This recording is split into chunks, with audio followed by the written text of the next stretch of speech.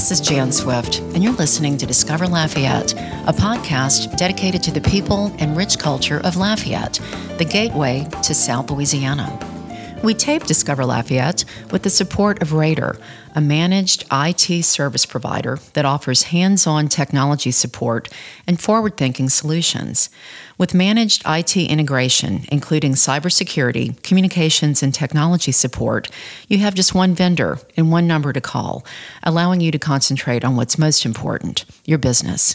For more information, visit RaiderSolutions.com. We're proud to welcome our newest sponsor, Lafayette Surgical Specialty Hospital.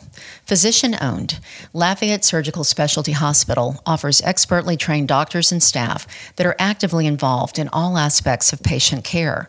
Their reputation for excellence in patient comfort, safety, and overall treatment is reflected in an average patient satisfaction rating of 98% or higher. For more information, visit LafayetteSurgical.com. Our guest today is Lieutenant Governor Billy Nungesser. He's our 54th Lieutenant Governor to serve our great state in this capacity. Billy brings a special joie de vivre to this position. I'm not sure I've ever met anyone as enthusiastic or hardworking, and I'm proud to call him my friend. We met 12 years ago when he was serving as president of Plaquemines Parish. It was in the aftermath of one of the biggest environmental disasters in history, the BP oil spill.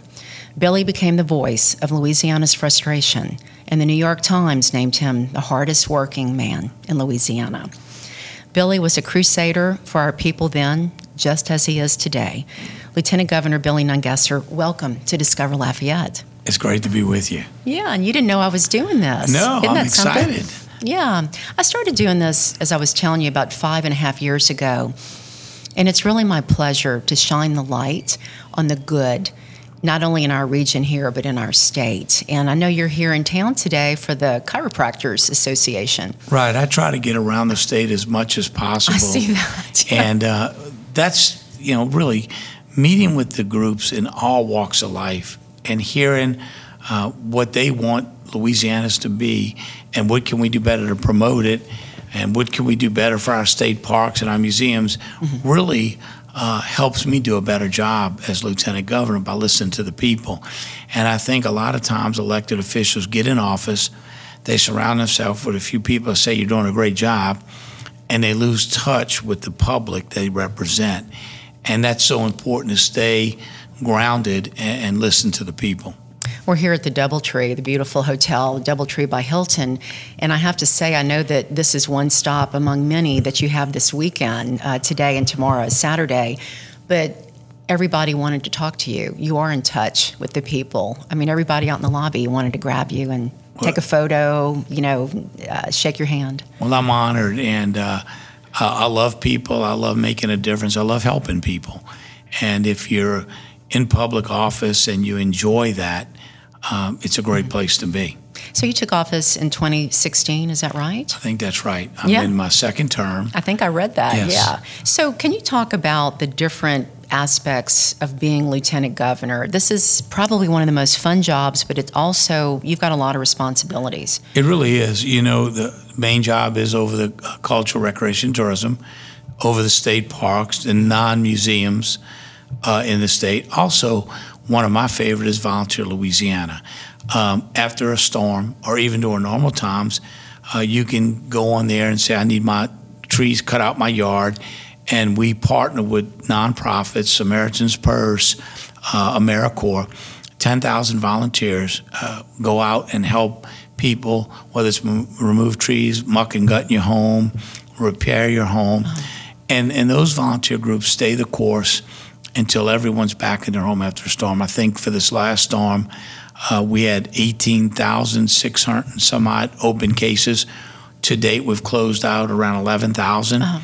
And so it's a great service organization that we've grown since I've been Lieutenant Governor, like I said, to over 10,000 members and partners that help people. In normal times, we build wheelchair ramps for seniors or veterans or paint senior homes. We haven't had a lot of normal times lately. It's all been disaster recovery. But it's a great organization I'm really proud of. Historical preservation, Main Street, And then we got Keep Louisiana Beautiful moved under my office, and I complained that none of the agencies were helping us enough. So the governor put a task force under my office, and I feel we're well on our way to cleaning up Louisiana. Yeah. Tell you what, Matt Steller and Lafayette Proud does an incredible job here in Lafayette, and we have taken some of their great ideas to bring statewide. I was going to ask you about that later, but let's kind of focus on that, before we move on. I understand that there's a Louisiana Shine campaign to highlight the need for all of us to not only pick up our trash, but to prevent things from blowing out of our trucks. And a lot of us litter and we don't even know it. Absolutely. And everything from tying your garbage in bags before you put it in a can so it can't fly out the garbage truck, reporting people that litter, and also we need our strip malls, our Walmarts to put the garbage cans back in the parking lot. I'll tell you, Cracker Barrel has garbage cans all over their parking lot, and they clean them out, and their parking lots are clean. Yeah. So just like at Disneyland, they've got a garbage can every 20 feet. You don't see litter on the ground. So we've got to make it easy. When I was parish president, I put 20 garbage cans on an angle on Highway 23. 90% of the garbage went in or around those cans, but it cleaned up the highway. Right. So we're giving out grants for those kind of garbage cans to local parishes or cities that will put them up and keep them clean. We're also working with the sheriffs. I just went and spoke to the sheriffs at their conference in Destin, and I said, tell me what you need. Do you need a pickup truck and a trailer? Do you need overtime? We want to give our sheriffs the tools to where they don't take money away from fighting crime. It's an extra grant that they can use to put those work-release prisoners out there picking up trash. They're a great partner in this. They're all on board, and we're blessed to have some great sheriffs all over the state that want to help out. It's curious to me. I just took a road trip east.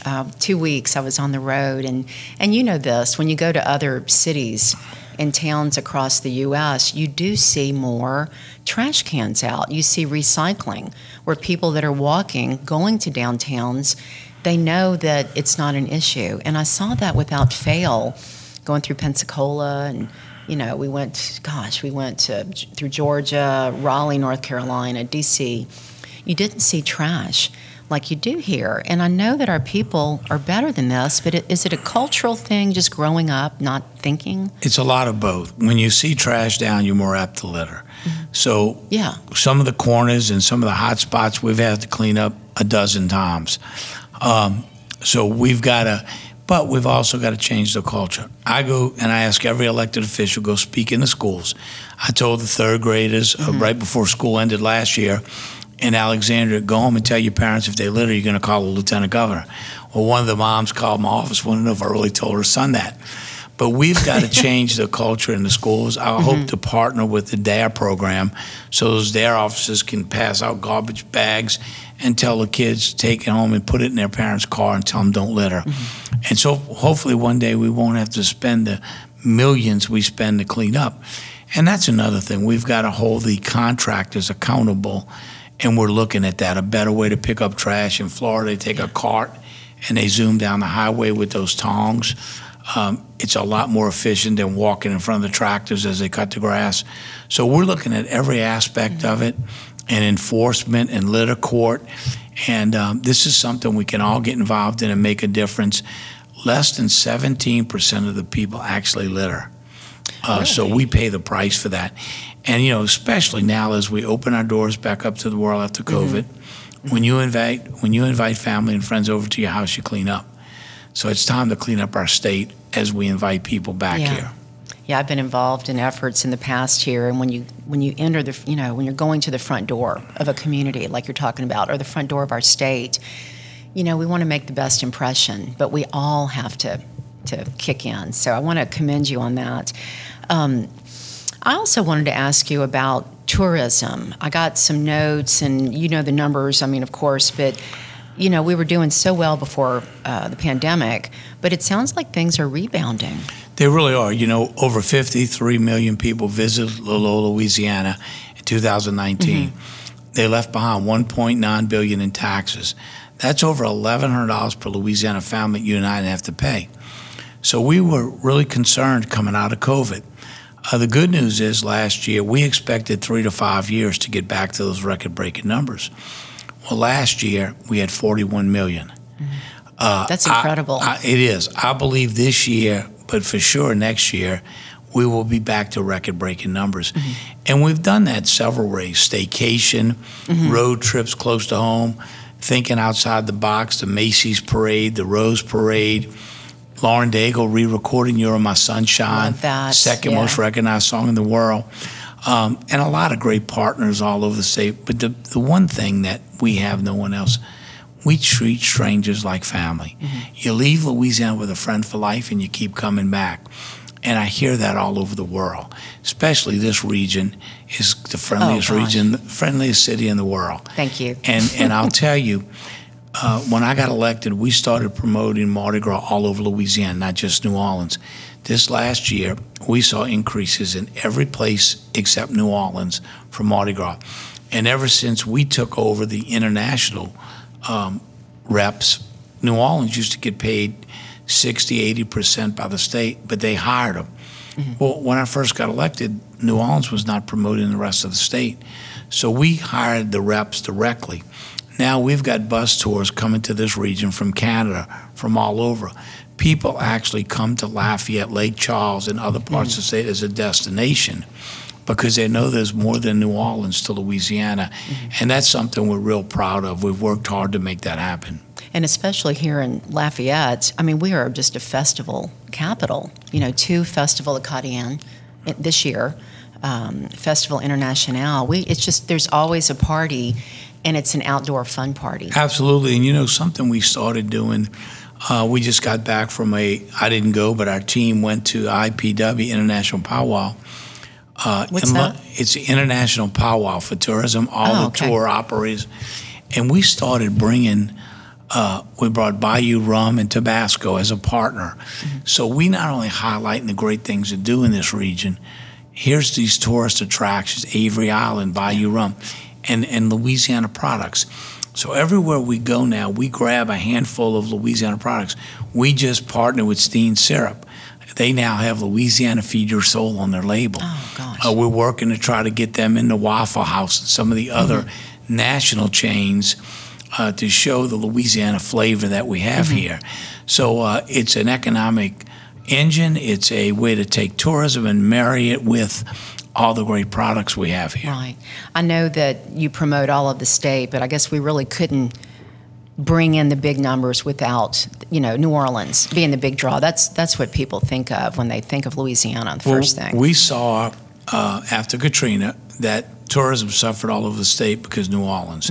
So yes, and that's why I've been working very hard to try to save the French Quarter.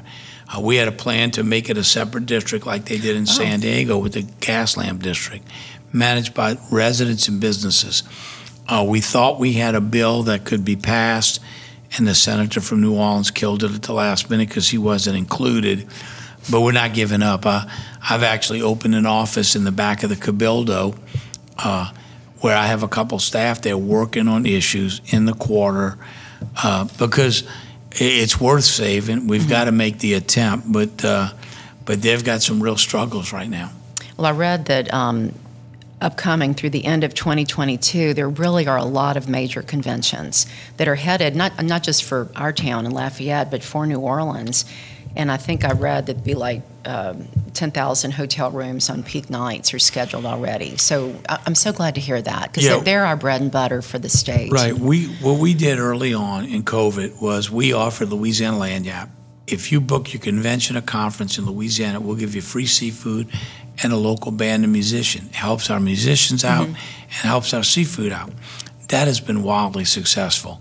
We brought the water ski champion to Baton Rouge.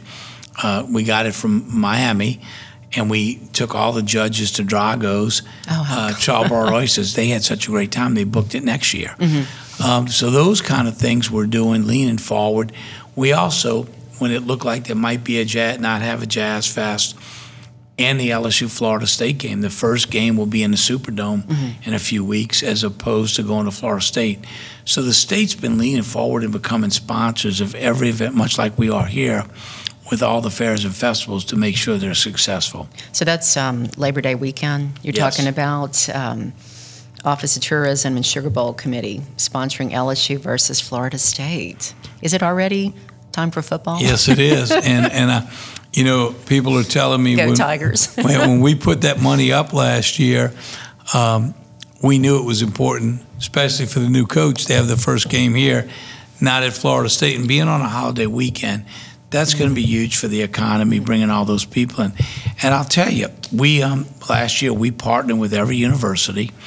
We pick one game, and we partner with Louisiana Seafood, which is under my office, the Seafood Board, and we invited every alumni that ever went to school at every university, over 2.5 million, back to Louisiana. And Lafayette, we have great Louisiana Seafood. We invite all the alumni back. Come have a great seafood. Come see your family and friends and where you went to school. And it's been wildly successful all over the state. So we're going to do that again this year. Gosh, you know how to throw a party. Well, Louisiana does. I had a question, too, about the Civil Rights Trail. I know this is something that is near and dear to your heart, and I didn't really know anything about this in Bogalusa. I know there was just, you unveiled the marker for the Robert Bob Hicks House in Bogalusa, August 11th of this year. Yeah, when I first got elected, there was a tourism conference in Arizona, and I wanted to go see what my job was. And as I sat there and I was to get up and speak next, Alabama got up and spoke about how many busloads come through Alabama for the Civil Rights Trail, and then they head into Mississippi, and Mississippi talked about their sites. And I leaned over to Doug, who's head of the tourism, and I said, Doug, do we have a Civil Rights Trail? He said, I don't think so. I said, why not? He said, I don't know. So I got up and apologized to the crowd and said, look, when I get back home, I'm going to find out why not. Well, we put a team together and started finding out that Louisiana has more heroes, occurrences, things happened here than anywhere. The first bus boycott wasn't in Alabama. It was a young man, 17 days out of law school, Dr. Jones, who filed a lawsuit to box and have to ride in the back of the bus. Well, we put that marker up at the Capitol. He was able to put his finger on his name and start to cry that he was recognized before he died. He recently died, but we got to interview him and hear the story. Yeah. Leona Tate in New Orleans, we put that marker up, one of the 3 young girls that was led into school. And as she tells the story, she saw police on horseback and said, Mama, why do I got to go to school on Mardi Gras? She said, oh, no, honey, this is no parade. Keep your head down. But to get these stories, the Bogalusa March, which was an inspiration to the march that took place in Alabama, 100-plus miles in August heat from Bogalusa to Baton Rouge.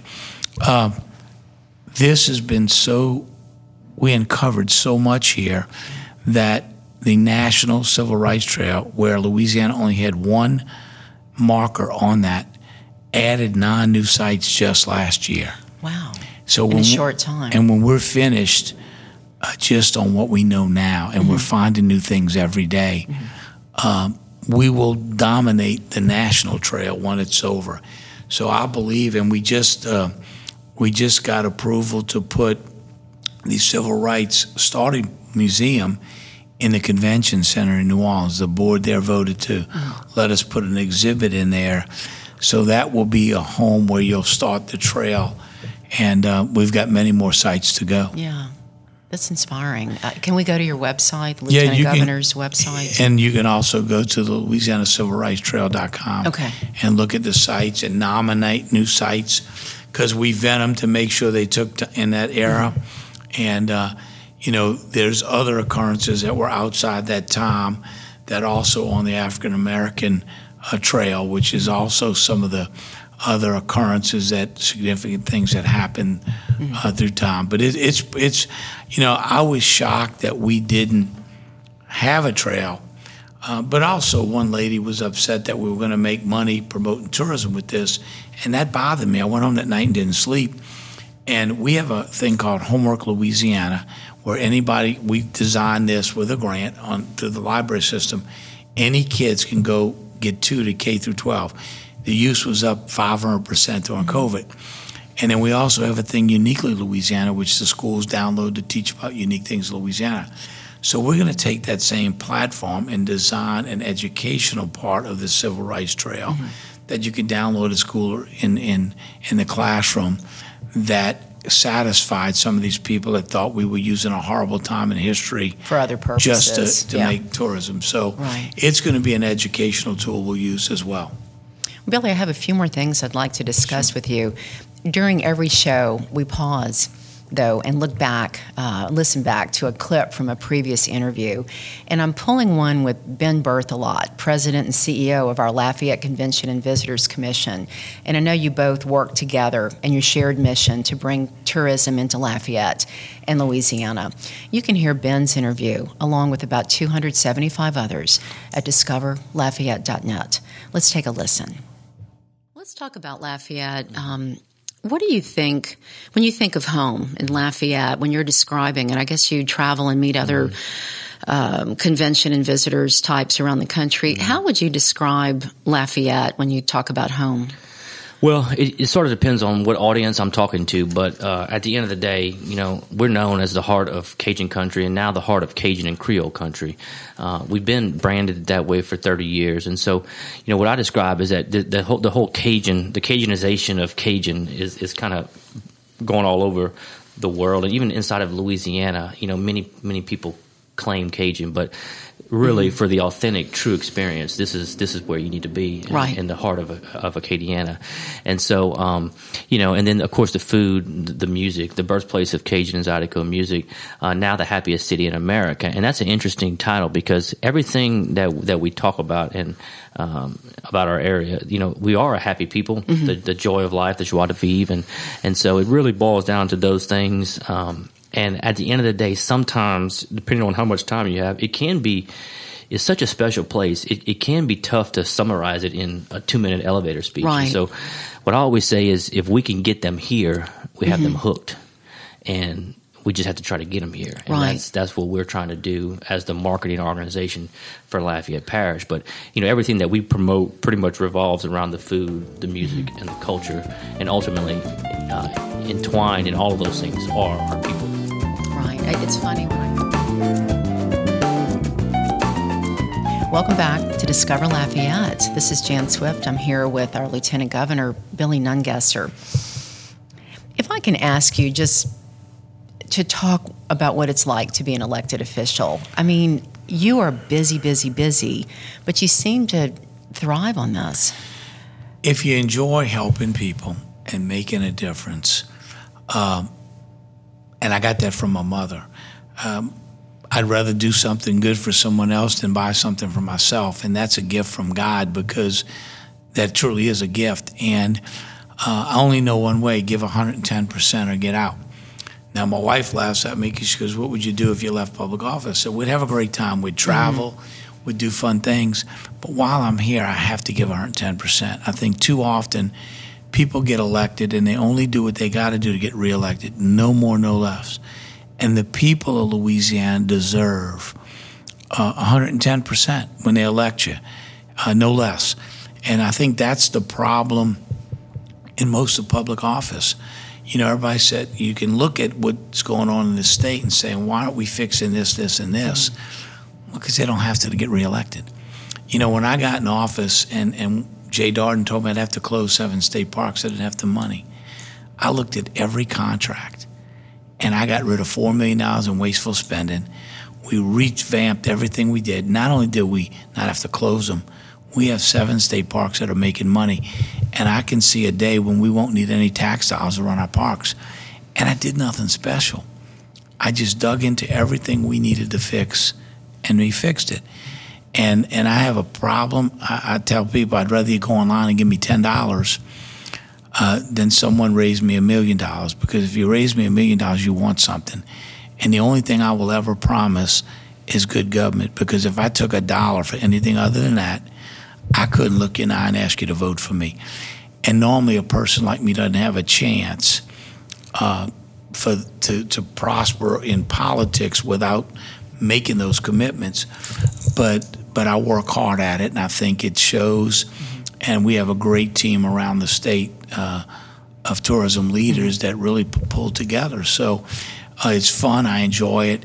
And I enjoy going to those small towns and cities that have never seen a lieutenant governor before, maybe because they don't have enough voters. But I'll meet with 200 or 200 people. It doesn't matter. They all deserve to see their elected officials. Now, you were successful in business before you ran, and I read that you were frustrated after Katrina, and you ran for parish president. Right. I actually started my business. I had a yard here in Broussard, and I took old shipping containers and made living quarters for the oil field. Is that what you did? My dad, when I saw him loading containers on a ship, and my dad, we had offshore catering business. He'd send me offshore when they'd run a cook-off, and they put me to sleep in elder buildings. They leaked, they stunk, the air conditioning worked. And offshore, all you've got is a good bed and a comfortable meal. You can't go home to your family or friends. So I saw him loading containers on a ship as I crossed the bridge one day, and I said, that would be a great structure for living quarters. And I went back to the office and said, Dad, I want to borrow some money.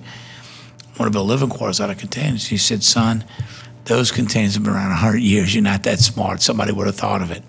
So I went to my mom. I had $7,900 left in my college fund. She gave me that money. She said, your dad's going to kill me. I said, Mom, trust me, this is going to work.